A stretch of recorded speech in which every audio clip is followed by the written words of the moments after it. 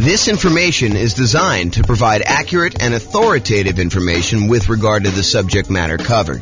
It is offered with the understanding that the presenters are not engaged in rendering legal, accounting, or other professional services.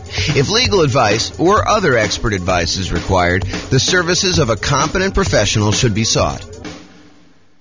Welcome to the Glendale Real Estate Investing and Real Estate Financial Planning Podcast.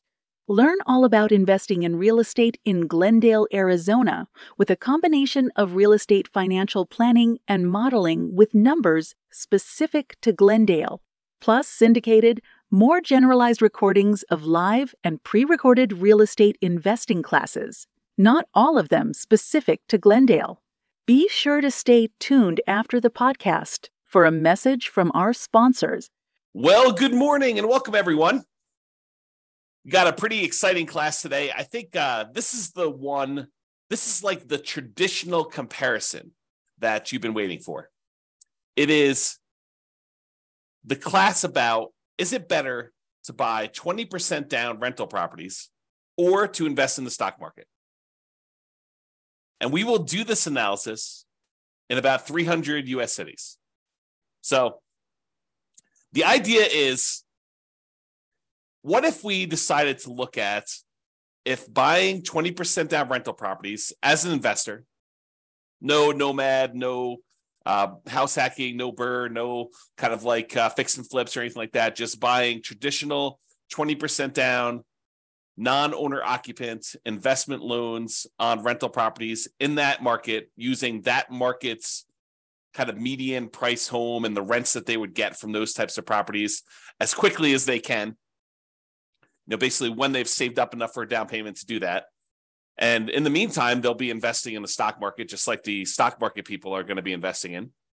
And so they'll kind of say, is it faster to do these 20% down rentals in order to achieve financial independence and to figure out how much of net worth they have at year 40, which is kind of our cutoff point for doing that. So we'll go look at all those numbers and we'll see once and for all, although it's not really once and for all because there's all sorts of variations in these things. But we will see once and for all with this particular set of assumptions, which one is better? Which one gets us to financial independence faster? Which one gives us a higher net worth? Which one's riskier? And so we'll look at a lot of those different things. So I've modeled this out in about 305 US cities. And so let's look at it. In both scenarios, whether you're doing 100% in stocks or you're doing buying up to 20% down rental properties, in both those cases, I assume that this particular person was renting the entire time. They were not buying owner-occupant properties to live in first and then doing the strategy. And the numbers would change if they decided to buy an owner-occupant property and then do either all investing in stocks or then do all buying 20% down rental properties, up to 10 rental properties. The numbers would definitely change because then they'd have an owner-occupant property. It would change a lot of the characteristics of the investment. That owner-occupant property matters a lot. I'll say it that way. And we'll see that come up time and time again when we do our analysis, because this is sort of like part of a series of classes where I look at comparing two different strategies and I show you how they do head-to-head. In case you haven't noticed, that's what I've been doing. About once per week for these live classes, I've been doing a head-to-head comparison of different strategies, and then we publish this eventually to the podcast and put it on the website and stuff like that. So you can see, though, these different comparisons, and you will see over time that buying that owner-occupant property has a significant impact on how things perform. And most of the time, it's better. So if you get nothing else from this stuff, look hard at whether you should buy an owner-occupant property first in your marketplace. Okay, so in this case, though, we're talking today about putting 20% down, buying rental properties, or investing in stocks. In both of those situations, both those scenarios, they're renting the entire time themselves. They are not moving into a property that they own. Okay, trying to make it as fair of an apples-to-apples comparison as we can. In the cases where they're putting 20% down, they save up their money until they have 20% down for non-owner occupant property, and then they repeat that until they have 10 properties, 10 rentals in total. Then they stop buying. Any extra money that they have coming in, they stick in the stock market just like the people investing in stocks, except these guys would have 10 rentals at that point. They buy the next property when they've saved up enough money for the down payment, plus any closing costs, plus 6 months of reserves for their personal expenses, plus 6 months of reserves for every property that they own so far. So if they only own 2, they need 6 months of reserves for those 2. If they own 8, they need to do reserves for all 8. And additionally, they need to be able to qualify for the loan based on a 45% debt to income ratio. We don't just give me a pass and say you don't need to qualify for a debt to income ratio. We do that calculation. So in markets where you have, challenging economics, where the prices are really high and rents are not quite that high, and that actually hurts your debt to income ratio because maybe you have negative cash flow on them, then we need to overcome that if you're really close to your debt to income ratio in order to be able to buy the next one. In cases where buying a property has really good cash flow economics, the amount of the price to rent ratio and your expenses on that property are such that when you buy a property, it actually helps your debt to income ratio, then that actually is probably not a factor. Your debt to income ratio will be easy to achieve there. Okay. But we do that calculation. So it's important for you to realize that that is a factor in this stuff. And while the 20% down people are saving up to buy their rental properties, they're also investing in the stock market with any extra money they have. So I've assumed that they're taking the extra money that they have and they're investing in, some type of index fund or something like that in order to save up their money and get a return on it while they're waiting to buy their property. So they're not significantly handicapped by having this money in some type of really low return thing, while the other people who are doing only stocks have it in some type of really good stock market account.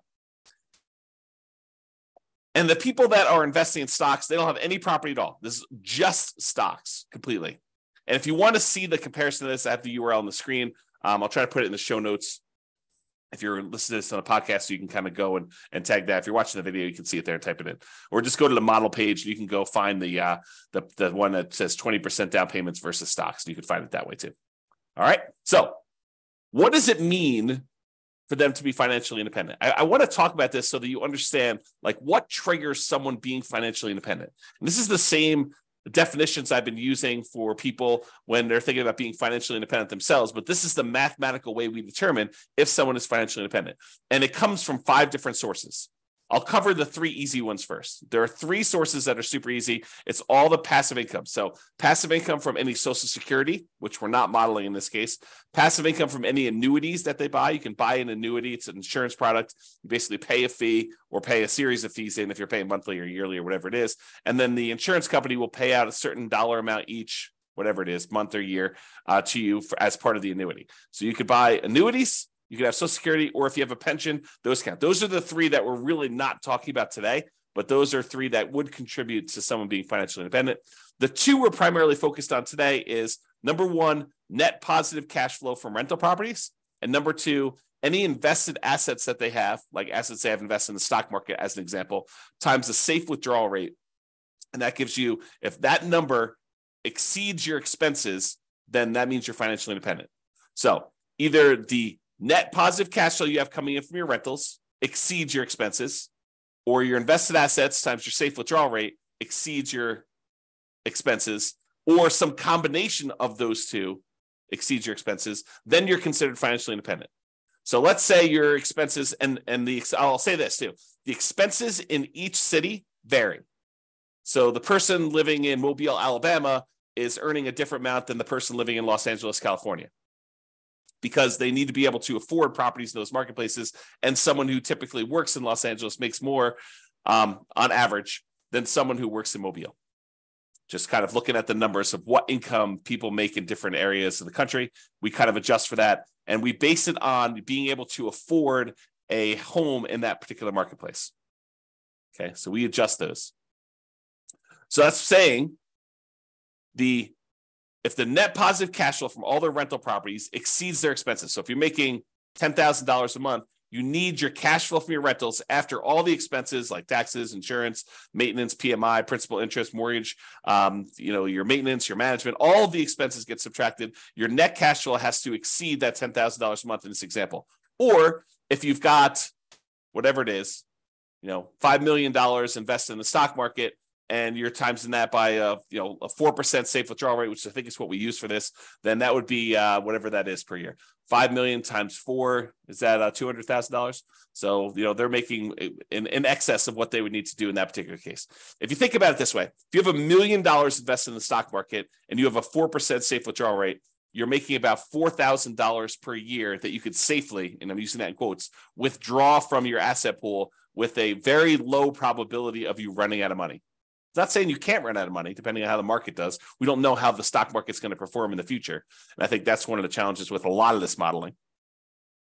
That's one of the reasons why I like to run Monte Carlo scenarios, but I'm not going to go into that today.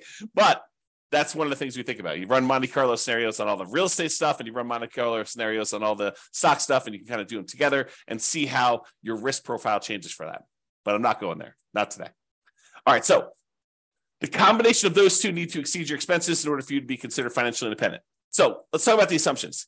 Each city's modeling uses their median home prices and estimated rents on those properties. We did not apply any of the 88 strategies I have to improve cash flow. So these are not like optimized properties. It's not like you went and you found the best of the best of the best deals and you applied all the best kind of practices we have for improving cash flow on all those in order to optimize for whatever your cash flow would be. That's not what we did. Okay. So these are sort of like run-of-the-mill, median-ish price properties. You could do a lot better than this, kind of picking your things. And also, I would say I somewhat handicapped stock market.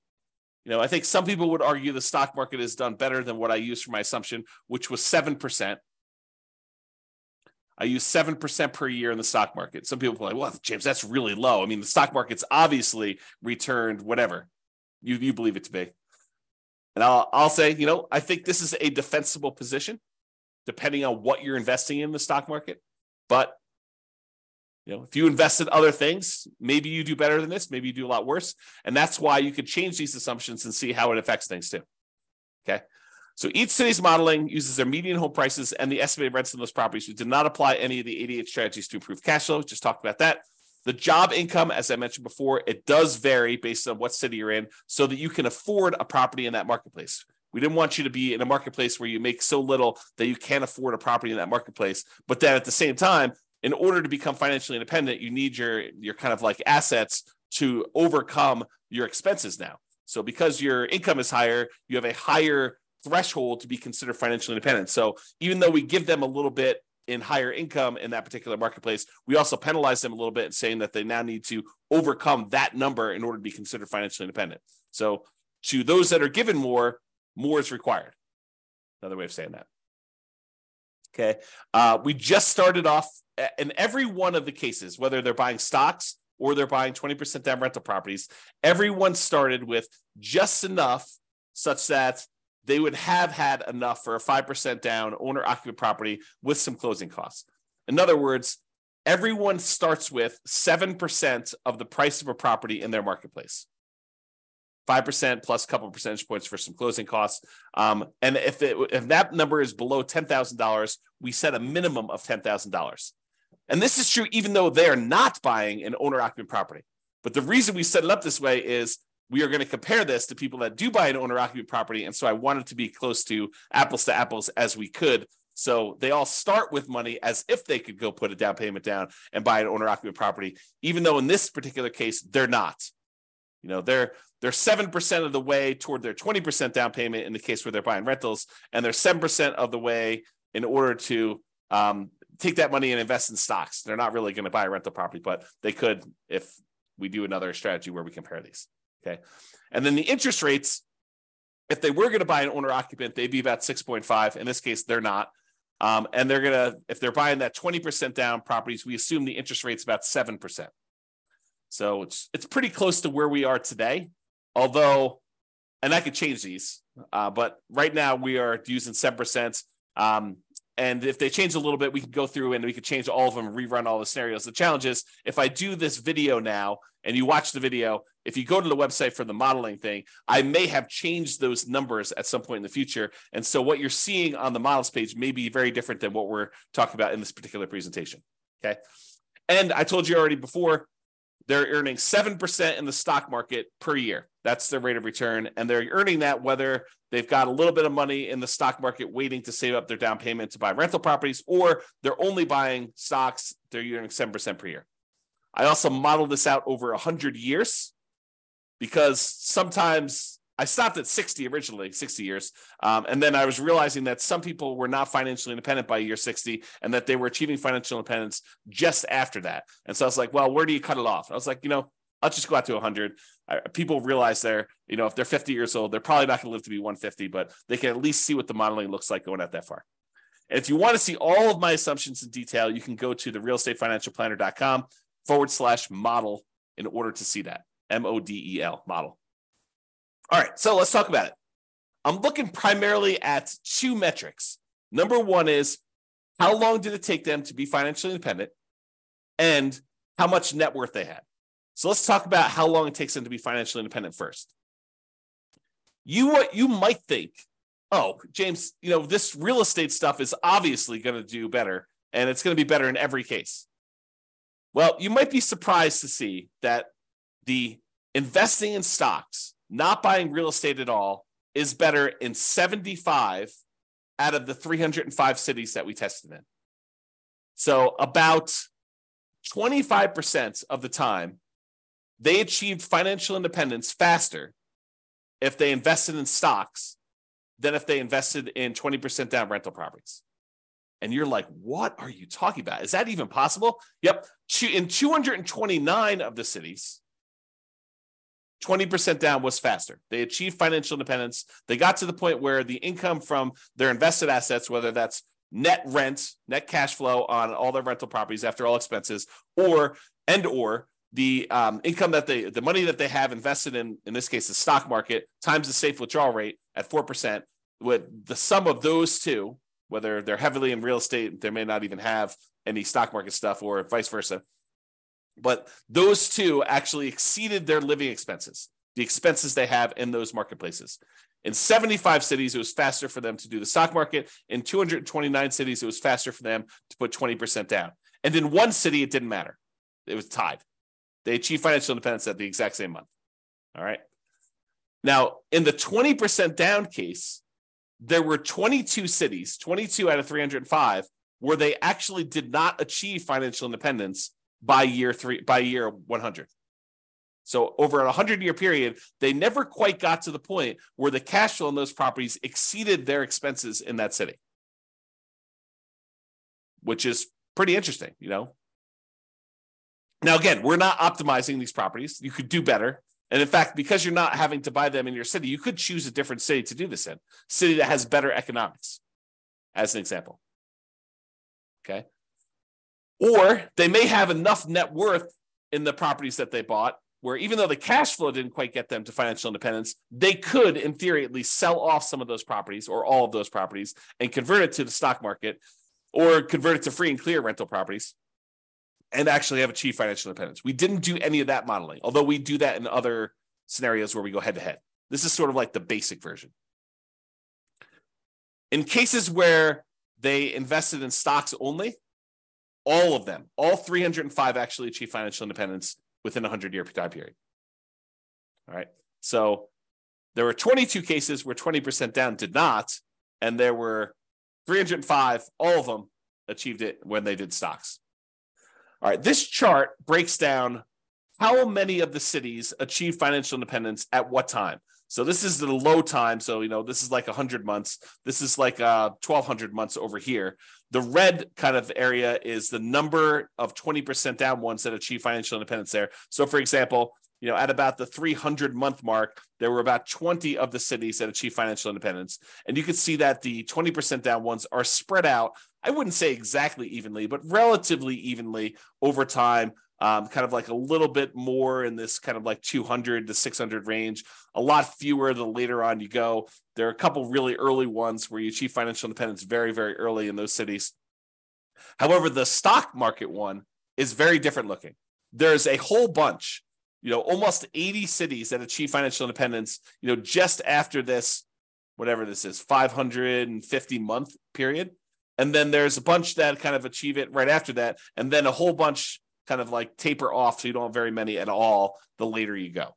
And so you can see the characteristics of when you achieve financial independence look very different depending on whether you're doing 20% down or you're doing stocks only in those different markets. Like when you're likely to be financially independent looks very different. There's a wide range when you put 20% down. There's a kind of like hard left-hand side, lower end boundary for the stock market one, but then it kind of grows, kind of like tapers off pretty rapidly there. And a lot more of them achieve financial independence kind of like in this time period, if you're looking at that. Okay. All right. Now this chart, this shows you how much better, how much faster investing in stocks is or investing in 20% down is for each individual city. So each one of these dots is a particular city. The number here on the left-hand side shows you how many months better or worse it is. So here's 0. On 0, these would be the same. So this is the one where it was exactly the same. But if it's greater here, if it's green, it means that the stock market one was better by that many months. So there are times when investing in stocks was almost, I don't know, what is that? 250 months, 20 years better. So there are times when investing in stocks was 20 years faster than investing in 20% down rentals. However, there were times when investing in rental properties, putting 20% down was 20 years better for these cities. So there's a wide range, a big difference between these. I'll tell you, it looks just eyeballing it that there are times when investing in 20% down is a lot better, way better than it is when you do the invest in stocks. And there are fewer times here where they are better than if you invest in stocks. So you can kind of see the number here. Now, this is also on a scale showing you the price of houses in that marketplace, because I'm often asked, James, so is it like the more expensive houses that where it's better to actually do the stocks, or is it like the cheaper houses, or does it matter?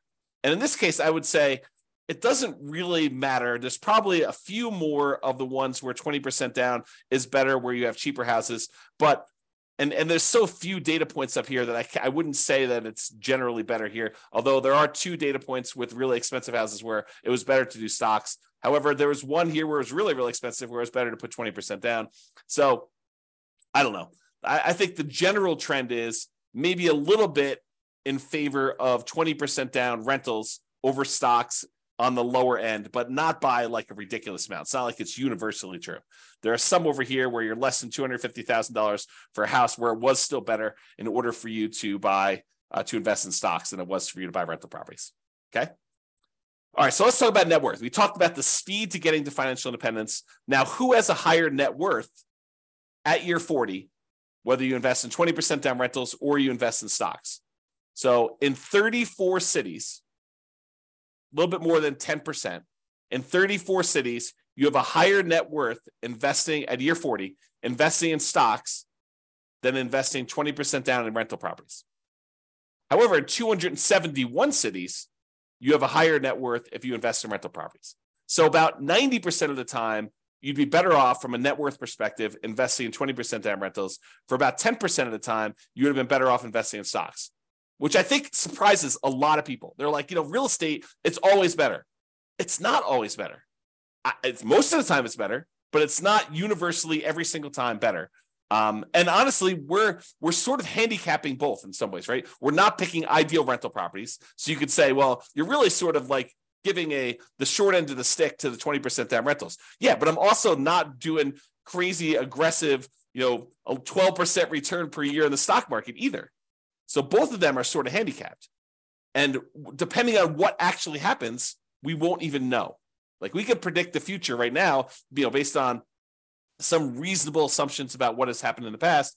But I mean, we could see 17% per year on the stock market. And in that case, the stock market would do probably better than a lot of real estate stuff, provided the real estate does the same as what it's done.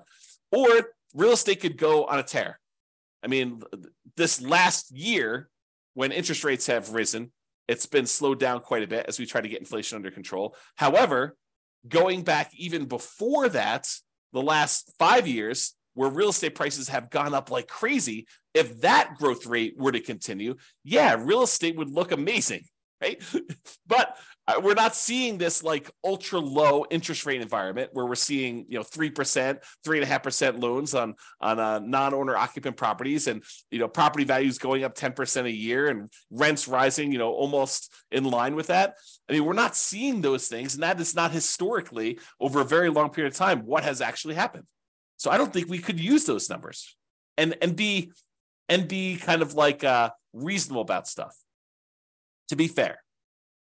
So we're using very reasonable long-term numbers. I think we're using 3% per year for appreciation. It's going to give you an idea. We're using current interest rates, current rents. Although I'm not an expert in every one of these markets. Maybe you go look at my assumptions for your particular city. You're like, James, you're off. You're wrong on these numbers. Okay, fine. Reach out to me. Tell me what the right numbers are. We'll rerun them and do it. But it's only going to affect one of the cities. So a lot of these cities I feel pretty confident in. Maybe not every one of them. So there you go. So you kind of see there, and there were no situations where it was exactly the same net worth at year 40. Now, this is that same type of chart before where we show you how much better, and instead of showing you how many months better, now it's showing you how many dollars better it was in net worth at year 40, broken out by the price of houses in those marketplaces. The red dots, each dot is a city, by the way. The red dots are the ones where the stock market had a higher net worth, and the green dots are the ones where putting 20% down had a higher net worth. And the first thing I'll point out to you is the ones where you put 20% down, there were a lot more cases where your net worth was not just a little bit higher, but a lot higher. So you had a much higher variance, much higher range of how much better these strategies were. Sometimes putting 20% down was not like $500,000 better. It was like $10 million better. Significantly better. But the red ones, the ones where the stock market was better, those all are relatively small differences better. So, they might be better, but it might have only been better by, $500,000 as an example. And there are not that many of them, as we showed you before. Okay. Now, is this skewed toward higher price houses? Yeah, maybe a little tiny bit. The higher your priced houses, the better the stock market was than buying the rental properties. But there are some cases where doing the rental properties, 20% down rental properties, where you're putting, where you had really expensive properties, where those were better too. There's a couple of green dots at very expensive houses as well. It tends to look, just eyeballing this really roughly, that when you have low-priced houses and you're buying 20% down rentals, you tend to have a higher net worth than if you invest in the stock market. But there are exceptions to that. There's at least one right here where that's probably in the $200,000 to $250,000 range, and there's a whole bunch between $250,000 and $500,000 where it was better to actually invest in stocks. Okay. All right. There were 21 cases where even with 6 months of reserves for your personal expenses, 6 months of reserves for a rental property when you buy a rental property, that the cash flow was so ugly buying rental properties that you ran out of money. And those were all cases where you're buying rental properties. You never ran out of money if you were doing stocks. Okay. And in 284 cities, you didn't run out of money in any of those. Okay. But in 21 cities, there were ones where you ran out of money. Now, we did not apply any of the 88 strategies to improve cash flow. We did not cherry pick better deals. If you happen to be in a market where the cash flow is really, really, really, really ugly, you don't have to buy in your marketplace. If you're in a city where, every time you buy a property, it's negative $3,000 a month cash flow, maybe you go to a different city. That just seems obvious to me. Or maybe you do a different strategy. You don't put 20% down in those cases where you'd have significant negative cash flow, because the more you put down, the less negative cash flow you're likely to have. Okay, so there are 21 cities with my assumptions where we did run out of money in this case, and you can go drill down into each individual city to see how they compare. Look at your city and see. And this shows you like the ones where you were likely to run out of money. The red dots are the ones where you ran out of money, and it tends to be you have a much more likelihood of running out of money the higher the price point. So sorry for people in California where you have really expensive properties. Because I bet you, not all of them, but I bet you a lot of them are California. All right, so here's a summary of some things. And we do both average and median here kind of show you the difference. See, the medians, when you take, like, for example, net worth, we take the highest net worth, we take the lowest net worth, we sort them in order, and then we look at the middlemost number. That's median. Or we take the stack of all the different net worths, we add them all up, we divide through by the number that we have, and that gives us an average. So when we look at the median net worth at year 40, when you put 20% down, is about $8.9 million. Squint really hard, it's about $9 million. Okay, so about $9 million when you put 20% down to buy properties. That's the middlemost number at year 40 for kind of net worth. Now realize these are in inflated 40 years in the future dollars. If we want to think about what that number means in today's dollars, it's about a third of that. So squint really hard, and it's about $3 million in net worth in today's dollars. Okay, in other words, $9 million 40 years from now will feel like having $3 million today. So if you have $3 million today, that's about what it will feel like to have $9 million 40 years in the future, just from inflation. So the 20% down has $9 million, 8.9. When you invest only in stocks, the median at year 40 is about $4 million. So it's almost $5 million difference in net worth.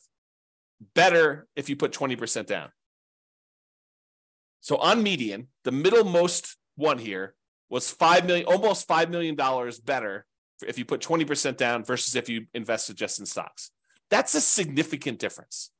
And if you look at average, the average for 20% down for net worth was almost 12 million versus just about 4 million for the stocks. So it's almost $8 million difference if you look at average. All right. Now, it's really clear that you didn't buy any properties when you invest in stocks. You have about 10 on average when you put 20% down, or on median, 9.8 on average. So there are some cases where you didn't quite get to 10 with the stock market, with the average one when you're looking at that. In terms of how long it takes, the months it takes in order to achieve financial independence, like the minimum target monthly income in retirement achieved, that's what MTMIR, wow, can't even say that, achieved means. When you put 20% down, you achieved your financial independence in about 509 months. When you did stocks, you achieved financial independence in about 659 months. So it's about 12 years faster on median, or about 30% faster for you to invest with 20% down than doing stocks. Now, when you look at averages, it's about 25% faster.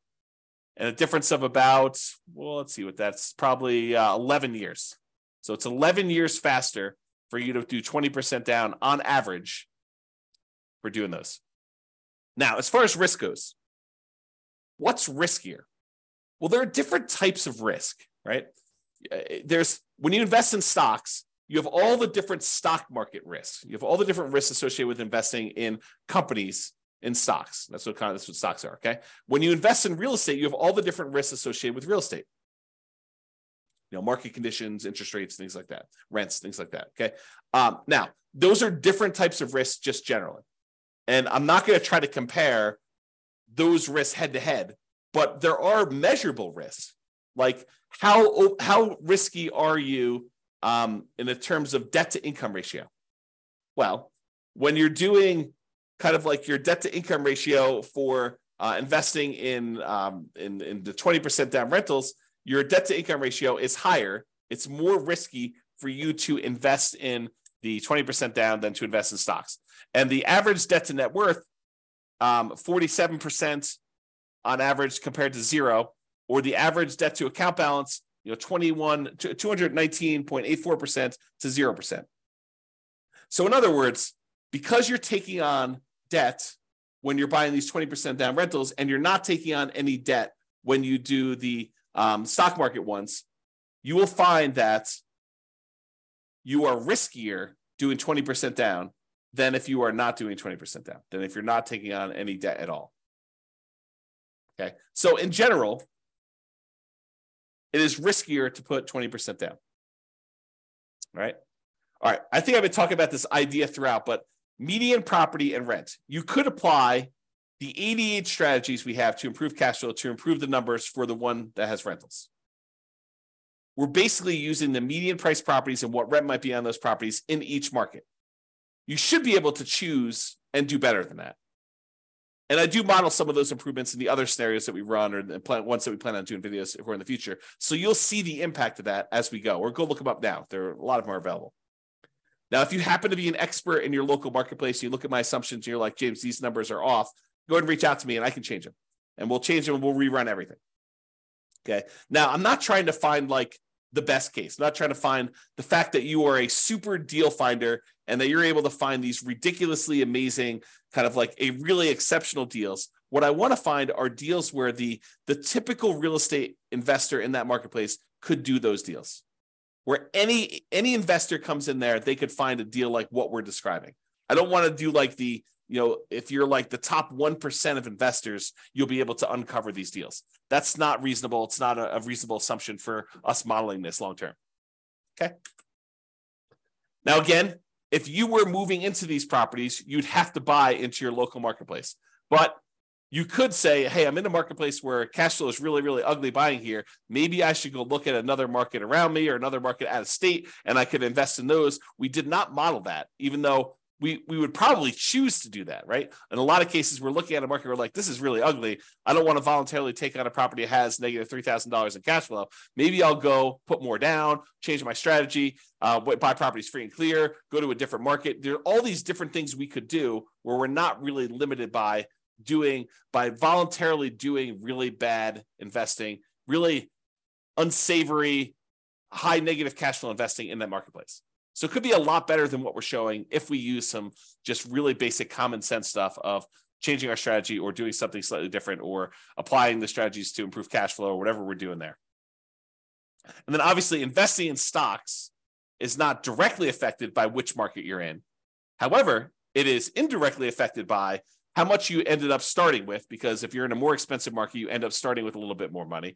The amount you're earning, so if you're earning more in a marketplace, you actually are setting aside more into the stock market investments, how much you're saving, and the criteria to be considered financially independent, because if you're in a more expensive market, your expenses are higher, so you need a higher hurdle to overcome to be considered financially independent. So all those things do factor in. I do take that into account. All right, so in conclusion, in our current market conditions, current prices, current interest rates, current rents, in about 300 U.S. markets, using what I would refer to as less than ideal median price to rent properties, putting 20% down tends to outperform investing in stocks in terms of net worth and speed to financial independence. The market does matter, though. In some markets, investing in stocks is faster, more profitable, and arguably better. Generally, investing in real estate tends to be riskier, whenever you measure risk with debt, especially. It's best if you look closer at your specific market and apply as many of the 88 cash flow improving strategies as practically possible to improve on your own personal implementation. And you can do that. Just go to realestatefinancialplanner.com/model, MODEL, and you can see your city and go drill down into we probably have a couple dozen up right now. I'm planning on adding till we get to about 100. Provided the server can handle that load. We'll see how it goes as I really ramp up and do a lot more of these, because realize we're not just doing one, we're doing 300 every time we add one. So it gets very large. The data sets get very large over time. All right, so that's all I got for you. I hope you enjoyed this presentation. This has been James Orr. Have a great day. Bye-bye for now. With home prices up, mortgage interest rates up, and rents up, but not quite enough to counteract the higher prices and interest rates, cash flow on rental properties in Glendale is harder than ever. Book a call with the Real Estate Financial Planner to apply our proprietary 88 strategies to improve cash flow on your rentals. See the show notes for a link to schedule your call and improve your cash flow today. If you're a real estate agent, lender, or professional in Glendale that wants to help our real estate investor listeners, consider reaching out to learn about collaboration opportunities with this podcast. We'd love to add more value to our listeners by having you assist our investors buy, sell, and finance their real estate investments. See the show notes to schedule a call to discuss collaboration opportunities.